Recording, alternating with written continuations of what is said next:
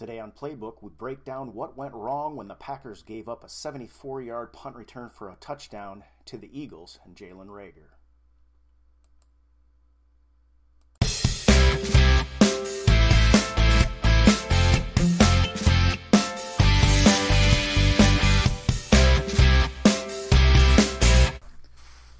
Okay, so the Packers situationally here ahead 23-10, fourth quarter.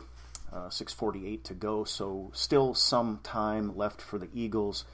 Packers, it's 4th and 12, unable to convert and continue an offensive drive that could have salted the entire game away, giving the Eagles one more chance. And of course, we all know the outcome of this play up front, 74-yard punt return for a touchdown by Jalen Reagor in this one. So let's just run it forward, and we will talk through what happened on this particular play.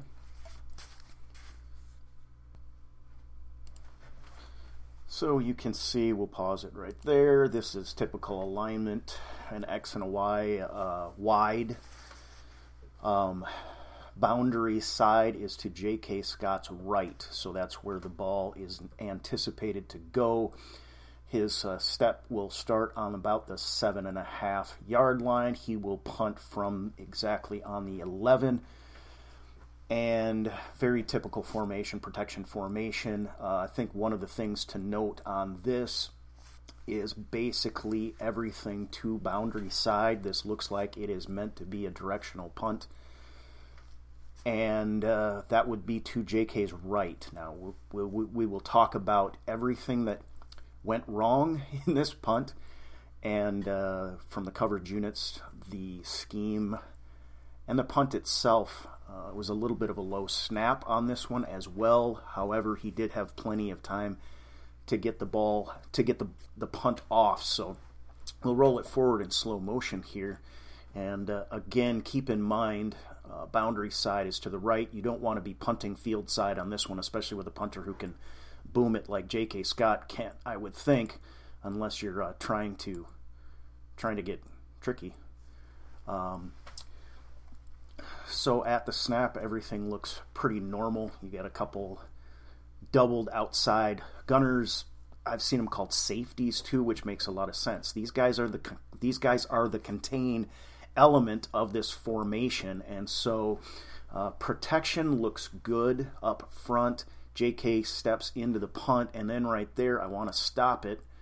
And you can see here, let's bring up the utensil here. Let's draw a little bit on the screen while we're at it. Now here's safety here, looping inside, and you've got right now, and this is going to end up with the safety coming over 1, 2, 3, 4 guys. It actually may not be this one, it may be this one. But at any rate, what you're going to see is you're going to end up with 4 guys inside of 3 yards onto the boundary side hash mark, which is terrible containment situation.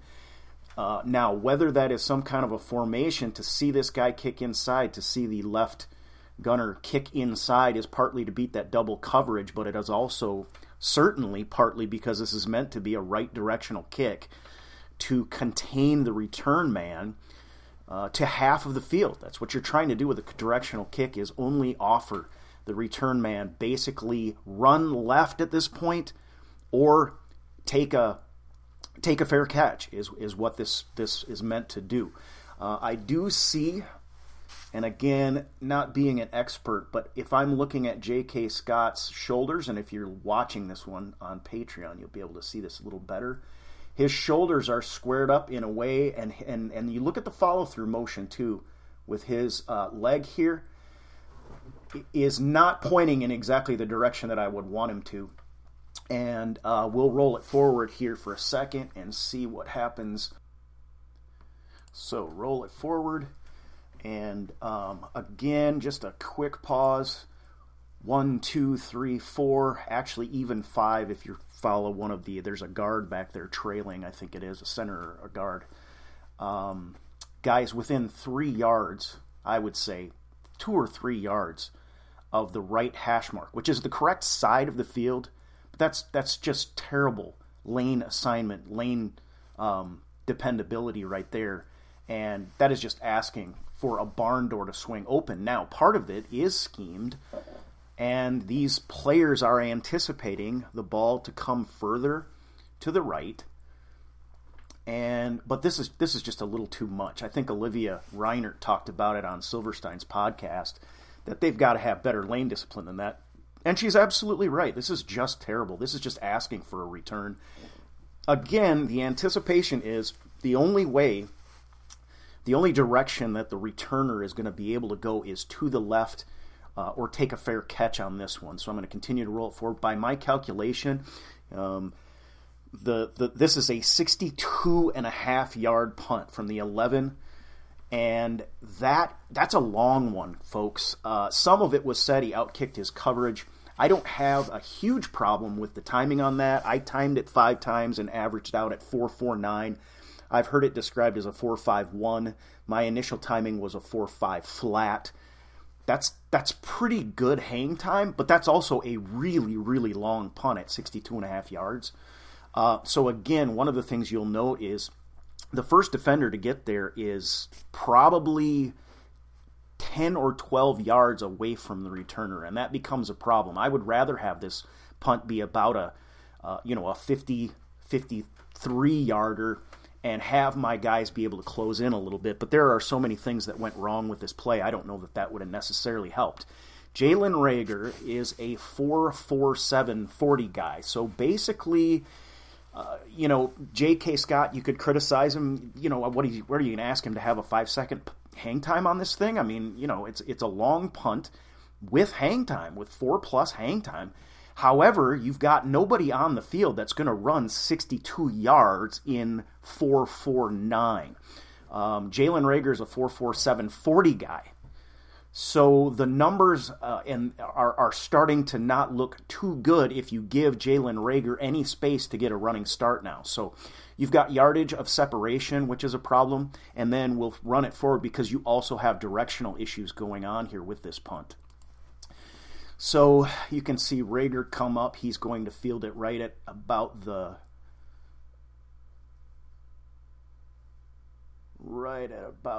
26 there.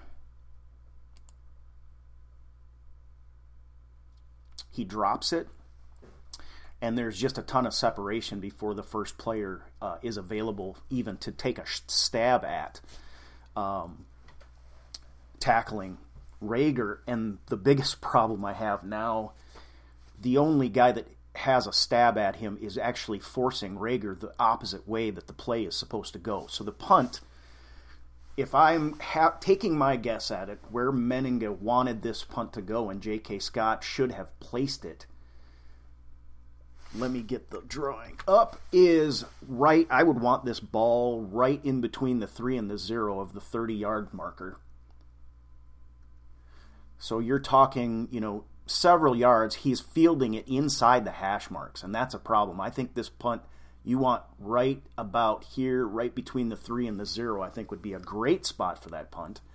But you get nothing like that. So I think there are directional issues. There wasn't a whole lot of wind. He did have pretty good hang time, so you never know what the wind could have done with that ball up there.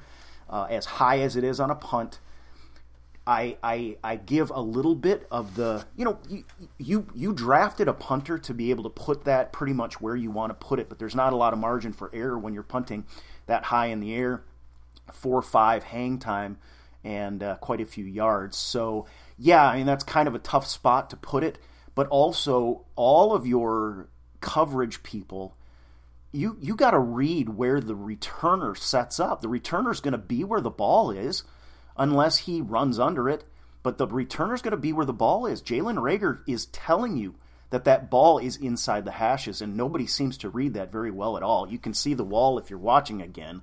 Here's the wall of where we've basically got this walled off. If the ball's here, we're fine. If the ball's even shorter and up here, we're fine. You're going to give up some yards, but you're probably, if the ball's up shorter, you're going to get a fair catch out of it. So this is a real problem developing because really the only outlet that Jalen Reagor has at this point is right here. And that's exactly what we see.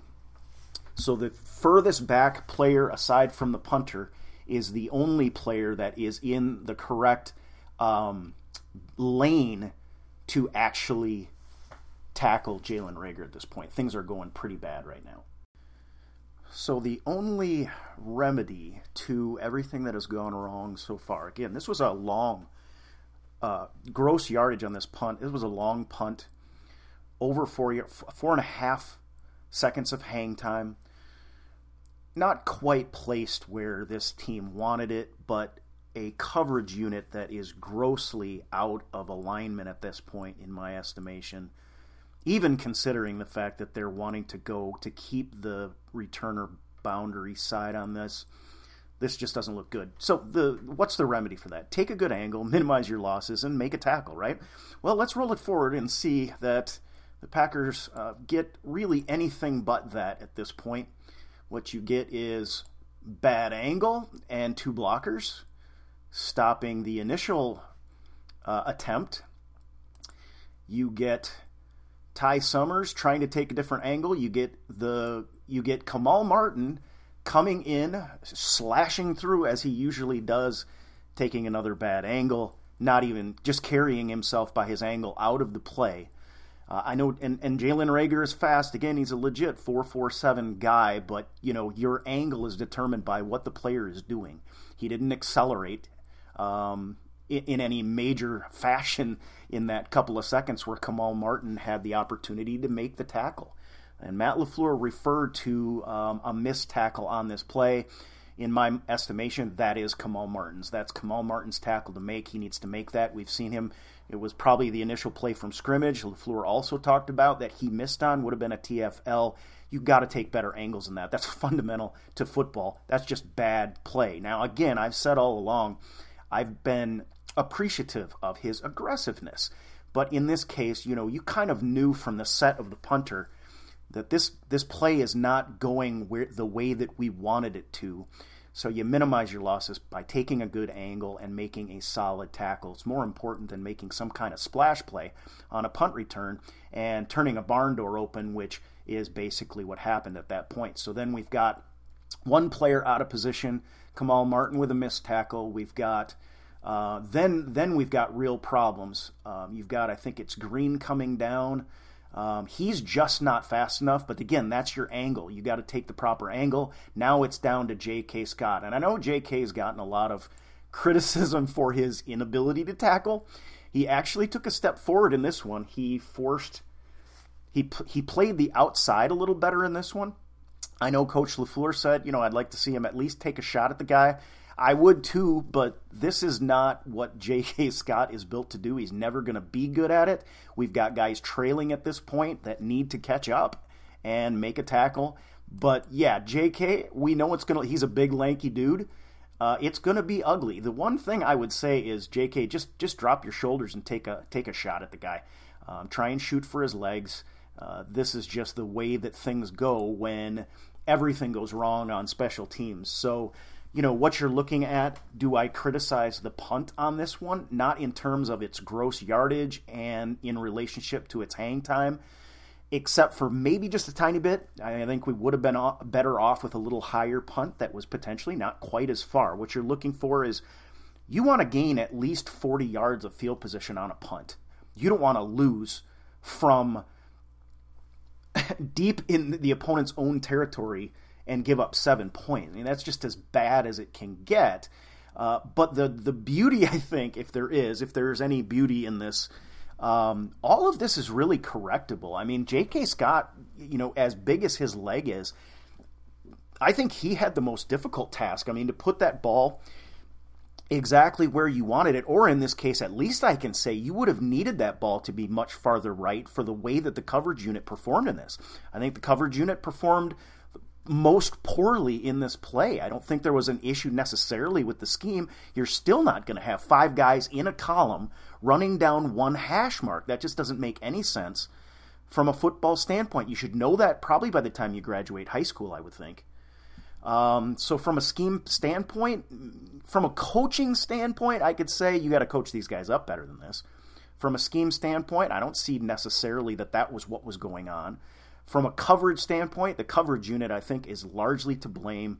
They are responsible not just for too many people not being lane sound, but also then taking all of those bad angles. You know, you've got a fast return man. All return men in the NFL are fast, guys. By the way, come on, let's take a good angle and get the guy to the ground, or at least bottle him up so that we can push him back toward other players. Well, he got the edge on exactly the opposite side that Menninga wanted this play to go.